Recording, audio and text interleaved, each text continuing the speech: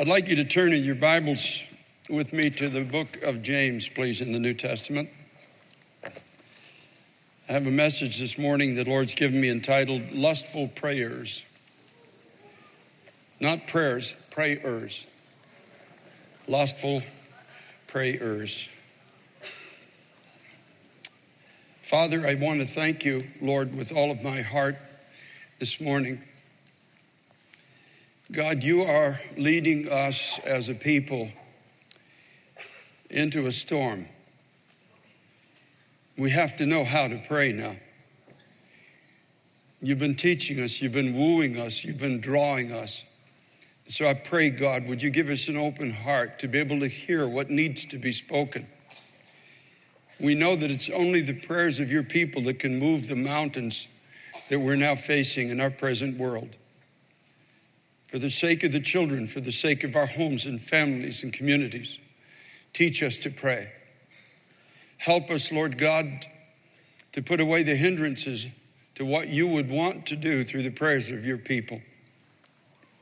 Give me the grace, Lord, today to speak this and give us all the grace to hear it. This is your word. This is the thought of your heart for this day. Lord, I want to thank you for being so faithful to always give your word in this house. Now give me the grace that I need, the strength.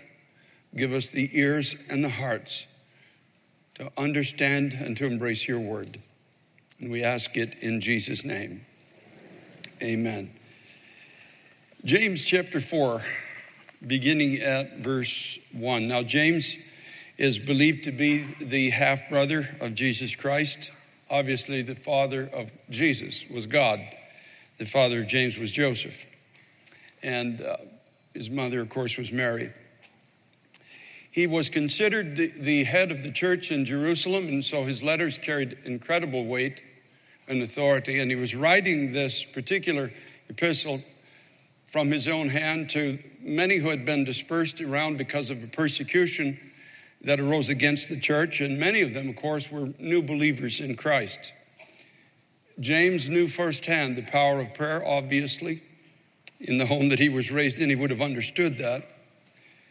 And he was trying to convey something to the church of that time about what God wanted to do through their lives. And we would be wise, I think, in our generation when we are beginning to experience, and will in the days ahead experience, an increased measure of persecution, as they did, to understand where the power of prayer lies.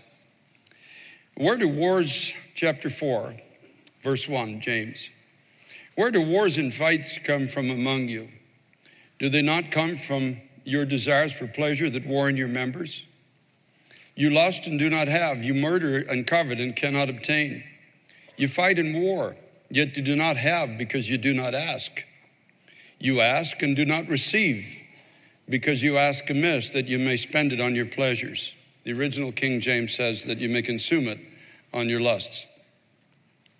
Adulterers and adulteresses, do you not know that friendship with the world is enmity with God? Whoever therefore wants to be a friend of the world makes himself an enemy of God. Or do you think that the scripture says in vain, the Spirit who dwells in us yearns jealously? But he gives more grace. Therefore he says, God resists the proud, but gives grace to the humble. Therefore submit to God. Resist the devil, and he will flee from you. Draw near to God, and he will draw near to you. Cleanse your hands, you sinners, and purify your hearts, you double-minded. Lament and mourn and weep, and let your laughter be turned to mourning and your joy to gloom. Humble yourselves in the sight of the Lord, and he will lift you up. How'd you like to get a letter like that? Well, as a matter of fact, you actually did. Came from the hand of God, inspired by the Holy Spirit, given to the Apostle James, who wrote it to the early church, and it has just as much validity for you and for me today as it did for them. Strong words. Not too many people preach like this anymore. As a matter of fact, not too many people preach like Jesus did. But he's writing to this early church, this young church, that is having difficulty making the break from an old way of thinking and an old way of living and embracing this new life. that was theirs through Jesus Christ. And that's the battle we all go through. We come to Christ, we come to the cross, we recognize that he died in our place. We want heaven to be our eternal home. We open our hearts, we ask for forgiveness. God promises that he will receive us. He gives us of his Holy Spirit. And then the promise after that is that we're a new creation in Christ Jesus. The old things pass away, and behold, all things are become new. Now, the problem with us, as well as with them in the days of James, is not with the new things, it's with the old things. It's hard to let go. It's hard to let go of old ways of reasoning, old pursuits, old ways of thinking, old habits, old practices, old things that we thought were going to make us happy. Somehow, I feel in this generation, we fail to understand that we fully belong to Jesus Christ when we come to him. He now has the right to our life. He has the right to our future. He has the right to decree what our life is going to look like. He has the right to direct us on a path that will bring glory to his name. The difficulty we face, as I said, as Jesus said in Matthew chapter 9 and verse 17, you can't take new wine and put it into an old wineskin. And many people want this new life of Christ, and they want to put it into an old way of thinking, an old way of living, and have, in a sense, the best of both worlds. I get to enjoy everything this world has to offer me, and I get heaven at the end. And sad to say, there's actually a theology in our generation that proclaims that is what the gospel is. But yet James says it's adultery against God. He likens it to a marriage where one of the partners or both are unfaithful to each other. This supposed coming to Christ, but yet retaining this love for the things of this world. This inordinate affection as it is, divided in the heart, wanting everything the world's got to offer and wanting everything heaven's got to offer. And James calls it adultery. That's pretty strong language. He says if you want to be a friend of the world, you actually become an enemy of God. If you go elsewhere in the scriptures, it talks about those who in the last days, whose God is their belly, whose glory is in their shame, whose mind is set on earthly things. And Paul actually says they are enemies of the cross of Jesus Christ. Even though they're in the house of God, they're enemies of the cross. In the Gospel of Matthew, chapter 6, verses 31 to 33, Jesus said to his own disciples, he said, do not worry, saying, what shall we eat? What shall we drink? Or what shall we wear? For after all these things the Gentiles seek, and your heavenly Father knows that you need these things. In other words, he's telling his disciples, your old way of thinking, how you lived your life, how you went through your day, those things that were so important, that the self-focus that was so evident in all of your pursuits, don't let these things now govern your future any longer. But seek first the kingdom of God and his righteousness, and all these things shall be added to you. Seek first the kingdom of God. Let your prayer be as Christ taught, thy kingdom come, thy will be done. And all these things will be added to you. And I can bear witness to that. And I know there are many people here who have walked with God for years. Listen to me, those that are younger. I'm older now, and I've walked this, and I've seen this. As we have sought the kingdom of God and his righteousness, God has added everything. All these things that you need, God will give them to you, and God can take them away if he wants to as well. I remember years ago preaching in Eastern Canada, having given my career, having dedicated my family, having founded a church, having a zeal for the kingdom of God, preaching in Eastern Canada, to come home and find my house burned to the ground. We lost everything. We didn't even have clothes for our children. We ended up having to stay at the home of another pastor. And I remember one morning, it was in January, I went out. I used to jog most every day, and I went out for a run that day, and the only thing I think I had was a toothbrush at that time. And I said, well, Lord, I've done my part. I'm seeking your kingdom and your righteousness, and you said all these things shall be added to me, so I'm not going to worry about what I'm going to eat or what I'm going to drink or what I'm going to wear. I'm putting it all in your hands, and I'm going for a run. And that's exactly what I did. And I stand here today to tell you God was beyond faithful to our family. Thank God for his mercy.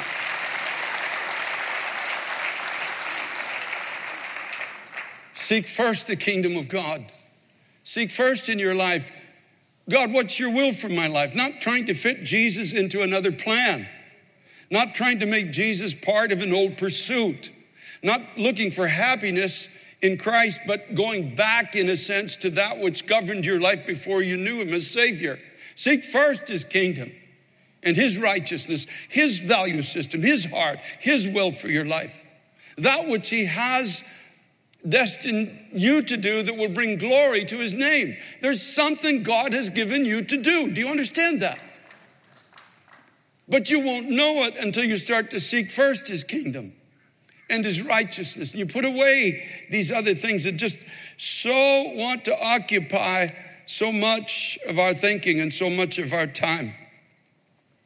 Now, in Mark chapter 11, Jesus left us both an example and a promise. Let me just tell you the story.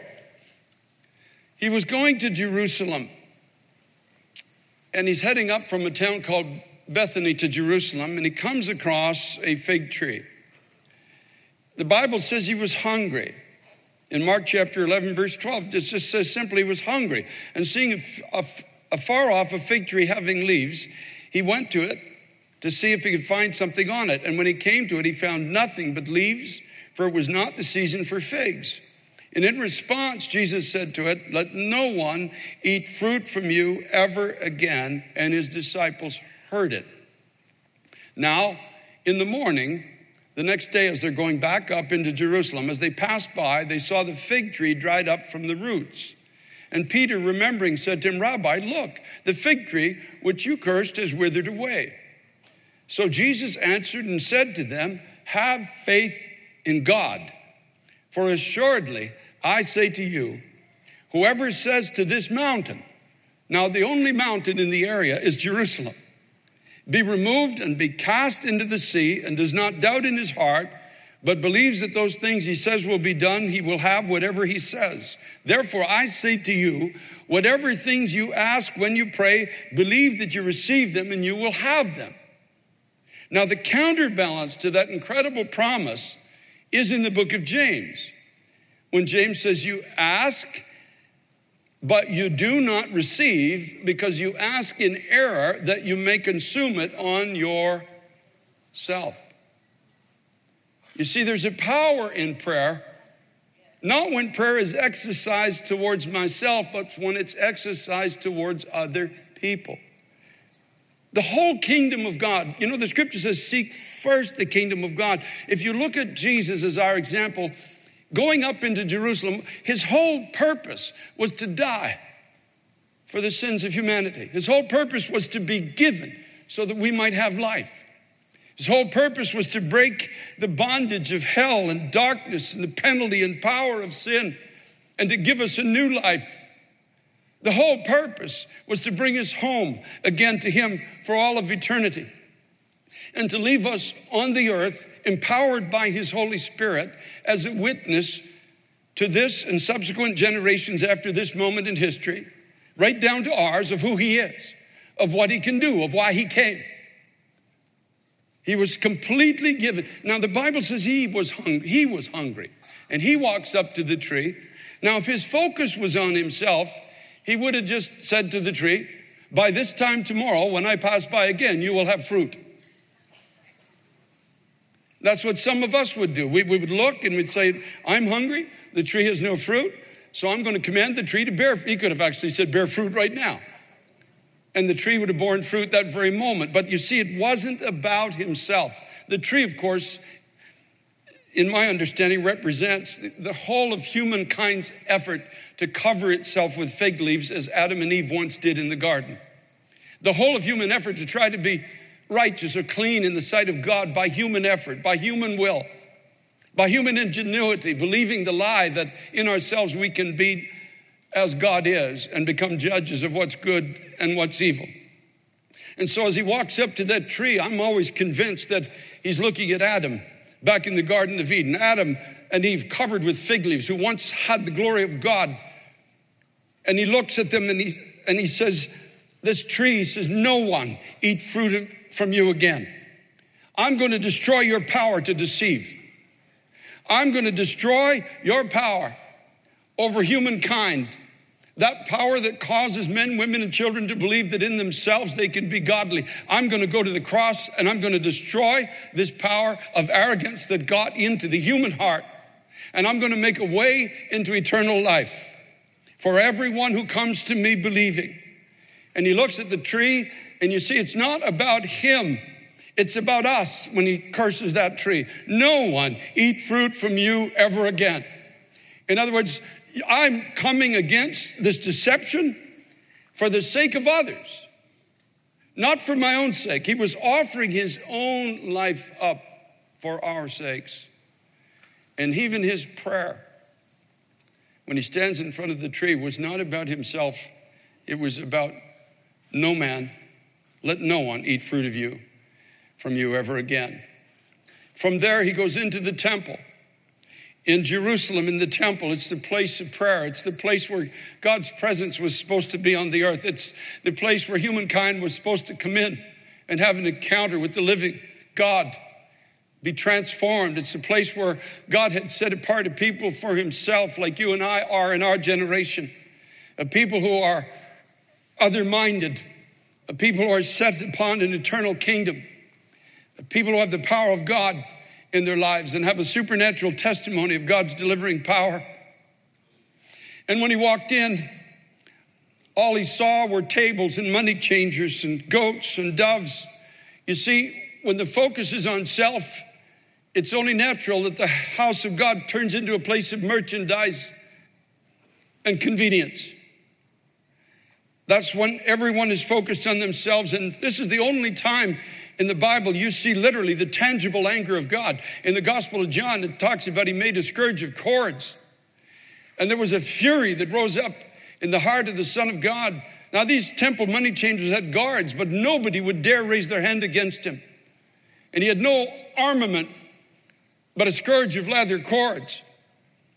I'll tell you, there's few times ever that you see the anger of God like you see in the Son of God in this moment, because of what self-focus had done to the house of God. This light, casual treating of what we're called to be on the earth.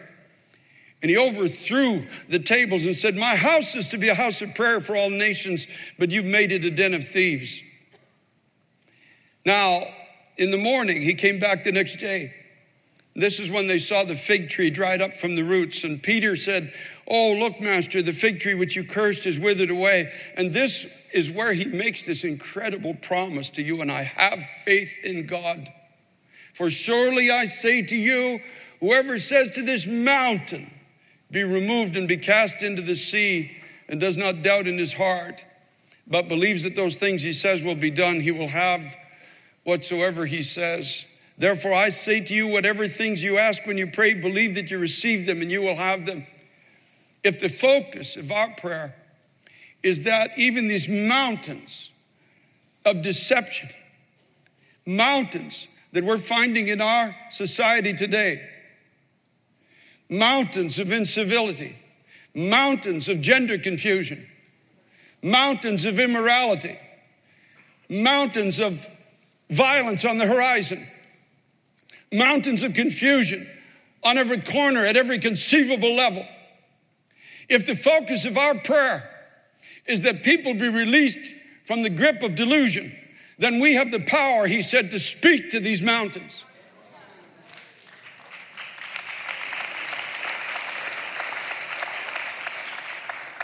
And the promise is that they will be cast into the sea. There's such incredible power in prayer. There's such a need in this generation for the true bride of Jesus Christ, the true bride, to come back to an understanding of where our power really lies. We have power in prayer. It was promised by the mouth of the Son of God who cannot lie, that when our prayers are focused on his kingdom, his righteousness, they're focused on the people that he died to save. When we're praying for the right reason, we can speak to mountains and they have to move. In James chapter 4, In verse 5, he says, do you think the scripture says in vain, the Spirit who dwells in us yearns jealously? There's a jealous yearning in the heart of God for you and I to discover this incredible power of prayer again, which is resident in us when we ask Him to do what only He can do for the right reasons.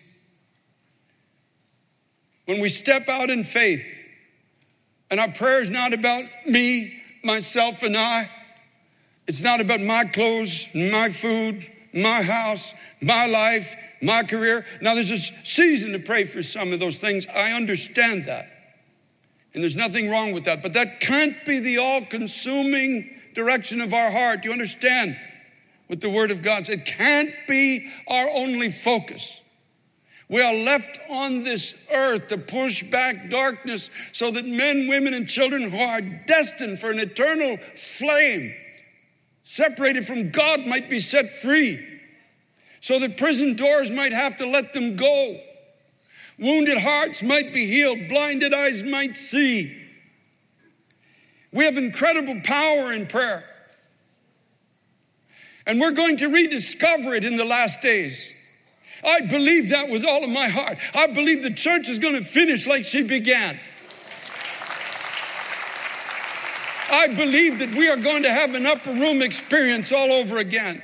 When we gather together in one accord and in one spirit. When we gather together as they did on the day of Pentecost and say, oh God, I'm here for your purposes on the earth. And I yield my body as a living sacrifice for you, for your kingdom and for your righteousness and for the people you died for. And God, I'm asking you for an empowerment of the Holy Spirit, that you would raise me up out of weakness, raise me up out of mediocrity, give me power over the self-focus that so wants to dominate my life. And God, send me out into the marketplace with something supernatural in my life. And when they were all with one accord, they prayed together in one spirit. Suddenly a rushing mighty wind came into that room, and cloven tongues of fire sat on every one of them. Oh God, would you do that again, Lord?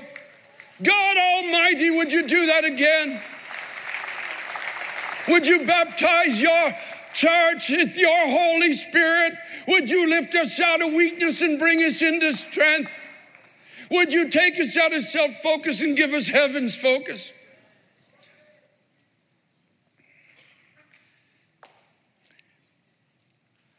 But he gives more grace. Therefore, he says in verse 6 of James 4, God resists the proud, but gives grace to the humble. There is an incredible grace of God available to you and I. When we're ready to admit that we can't break free from self-focus without his help. You can't, I can't. None of us can. It's only in Christ can this be done. Left to ourselves, we spend our whole day thinking about ourselves. Let everyone perish that we pass on the street. We'll be focused only on ourselves. It takes the grace of God, and it takes a humble heart to say, Lord, I can't break free from these chains of this flesh that wants to govern my mind, my thinking, my life. It wants to dictate even my prayers. I need the power of the Holy Spirit to break free. And when we're willing to pray that way, God says there's incredible grace available. I'm experiencing that grace now in a deeper way than I've known in a long time. Just like you, I'm just like everyone that's here. I like comfort too as well. I'd rather be where the sun is shining than where it's snowing and raining all the time. I'd like to be in a happy place where people like each other and there's no cursing and incivility. I don't think a place like that exists, but I'd like to be there if it did exist in this world. I'd like to go fishing, just like the disciples did. There's lots of things I'd like to do. But my Bible says I'm to seek first the kingdom of God and his righteousness. Seek first the kingdom of God, admitting before God Lord, you're going to have to do this for me because I can't do it for myself. I don't even care, Lord, unless you give me a heart to care. I won't go there unless you burden me to go there. I won't be the person I'm called to be unless you take me by the hand, as you did that blind man and you just lead me out of town and spit in my eyes. God, I won't be able to see. I won't be able to go. We're all the same and we all live in the same boat. But we all have access to this incredible grace. When we get to the point of saying, God, would you touch this heart? Would you touch this poor heart that wants to live for itself, that wants to serve itself, that wants to think all day about itself, that wants its own comfort, that doesn't really care about the masses going into an eternal Christless hell? God, would you touch this heart? Would you put in it the compassion that needs to be there? Would you put in it the faith that you say can be mine to move mountains so that people can actually be free? Would you make a difference through my life? Would you take me, oh God, from where I am, and would you take me to where I need to be? James says, draw near to God and he will draw near to you. Cleanse your hands, you sinners, and purify your hearts, you double-minded. Lament and mourn and weep, and let your laughter be turned to mourning and your joy to gloom. In other words, if your joy is coming from other than what God has destined your life to be, then let that be taken away. Humble yourself in the sight of the Lord, and he will lift you up. I'm not sharing this message to condemn anybody today. I'm in the same boat as I shared as you are.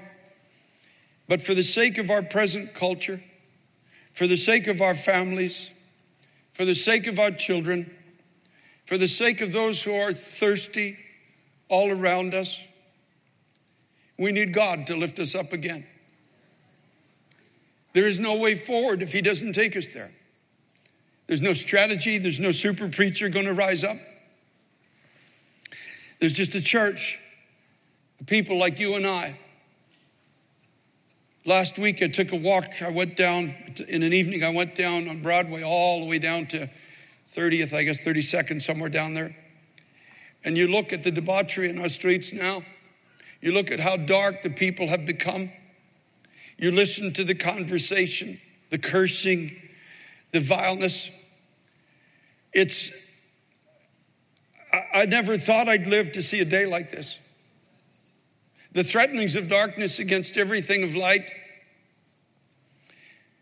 And I found myself praying out loud for the people, but I also prayed, God help me. God help me to make a difference, because this situation is way beyond anyone's ability. It requires you to come and glorify your own name again. And so God help me. I don't know how to get into where I need to go. You can't touch these people without the Holy Spirit. There is no way this generation is going to turn through the testimony of a casual, self-seeking church. We'll just become salt trodden under the foot of men. I found myself praying out loud because you can do that now.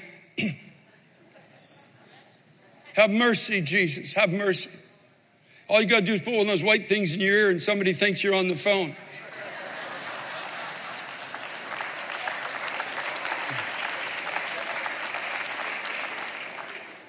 I found myself saying, God have mercy. God have mercy. God have mercy on them. God have mercy on these people. God have mercy on this city. God have mercy on our children. God have mercy on our families. God have mercy on those caught in sin.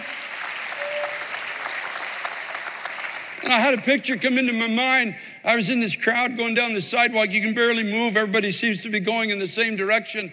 And I had a picture, folks. I just have to share it with you, of World War II, of the Jewish people being herded into boxcars, thinking they're being taken to a destination. They're being told you're being taken to a nice, comfortable place, not knowing they're destined for the slaughter. And I'm watching these people go down the street, and they don't know they're being herded by darkness into a place of unspeakable sorrow.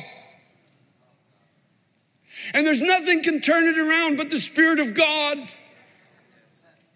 There's no voice that can be raised that can make a difference in this society now. The only voice that can make a difference is the ones found at the throne of God who are seeking first the kingdom of God and his righteousness. Because I believe God can turn around this moment in our society. I believe that because he said you can speak to this mountain and it has to be moved. He said, whatsoever you ask for, believing you will receive. That's red letter in my Bible, and I make no apology for what Jesus said.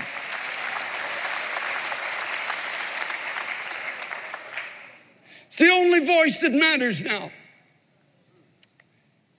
I have the privilege of being on the radio. I have the privilege of having somewhat of an influence, but it's not that voice that's going to make a difference.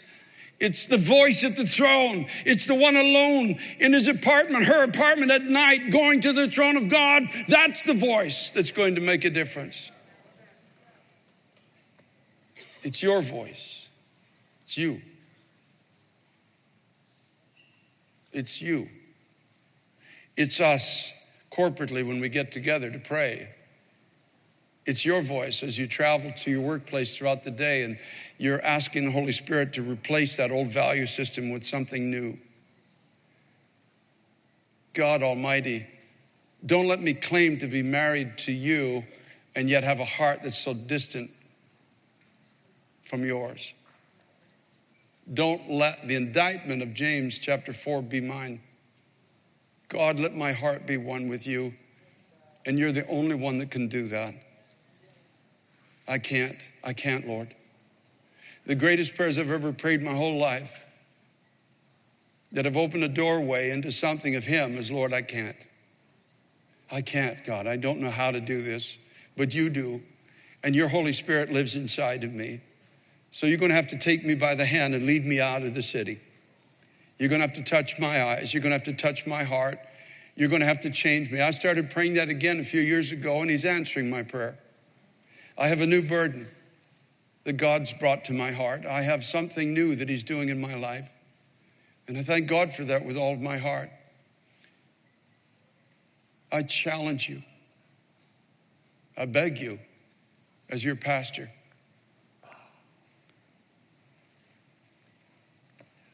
walk humbly before God and simply say, Lord,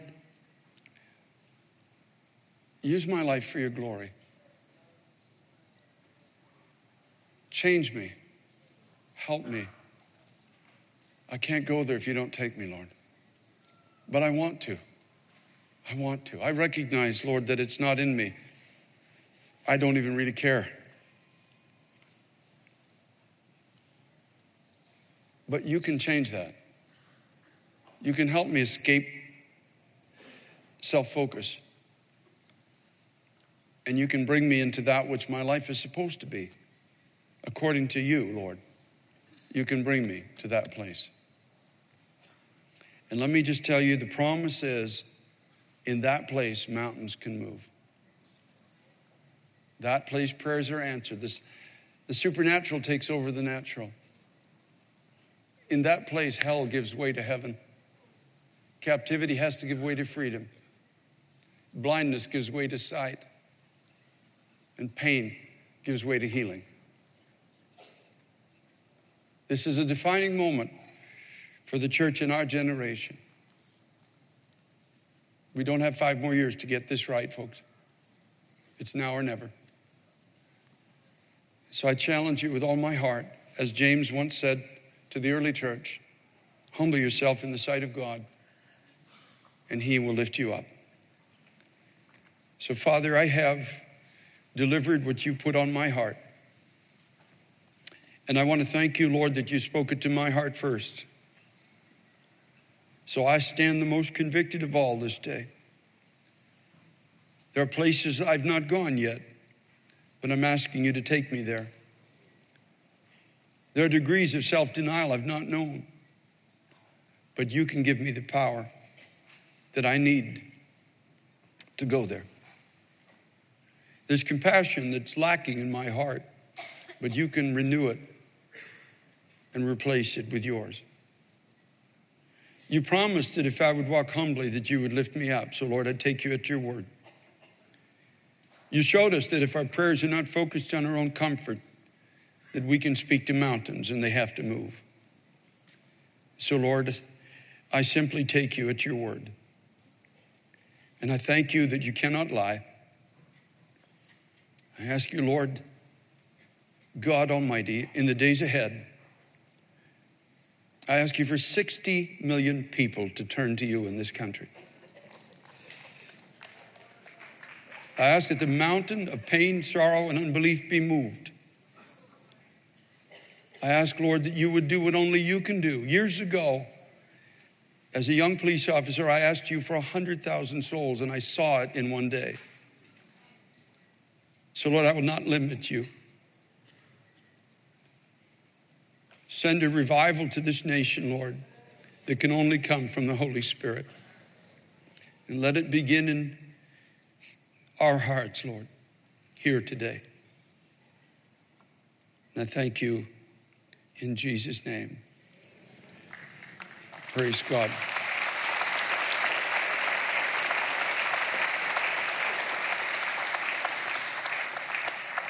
Here's my altar call for you. Lord, take me there. I hear you. I hear you, Lord. And I don't know how to get there, but I know you can take me there. I know you can make me into the person I need to be. And I want my prayers to matter. And I want you to do through my life what only you can. And so here we are, Lord, your church, your people. The testimony that you've left on this side of eternity to declare to those who live in darkness that we've seen a great light. To help those who are in prison to find a way to freedom. And you told us we can move mountains. And I believe you, Lord. I believe you with all my heart. So, Lord God, give us the courage to believe that you can use each of us, Lord, for your glory. Give us the faith to understand that if we will walk your way, that miracles can begin to happen for people all around us. Help us, Lord God, to follow in your footsteps. When you went to the temple, Jesus, it was to give yourself as a sacrifice. Help us, Lord. Help us, Lord. Help us, Lord. I pray, God, that we can step through that veil today and move into the place of faith, trusting you, believing you, God, that you actually can use us for your glory. We think of the mountains, Lord, that all who are at this altar have to face. Mountains in the home, the community, in the workplace. God, you told us we could speak to them and they would have to move. Mountains of unbelief in our own homes with some of our own children and grandchildren. You said we could speak to it. And we take you, Lord, at your word. Father, we thank you.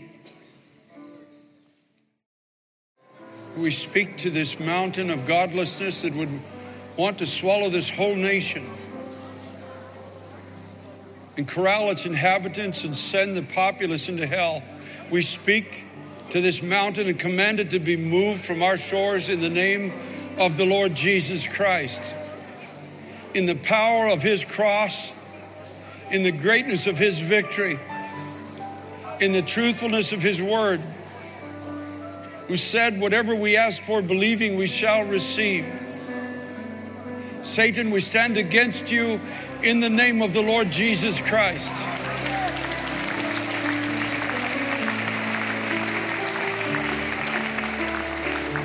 We command your strongholds to be broken. The delusion that you have poured upon so many to give way to light. God, we ask for a sweep of mercy across this nation, north to south, from east to west. Mercy, mercy, mercy. Sweeping away the refuge of lies. Mercy, drawing in countless numbers of souls into your kingdom. Mercy, Lord, mercy and grace. Father, we thank you, Lord, that we are not powerless. Thank you, you've given us your promises. Thank you, Lord, as your people. You said if we'd humble ourselves and pray and seek your face and turn from our wicked ways, you would hear from heaven, forgive our sin, and you would heal our land. And so, God, we take you at your word. We take you at your word, Lord. And we recognize that it's not by might nor by power, but by your Spirit that this victory will be won. God, thank you, Lord. God, thank you. God, thank you, Lord. God, thank you. That even as we pray now, you are pushing back darkness in this city.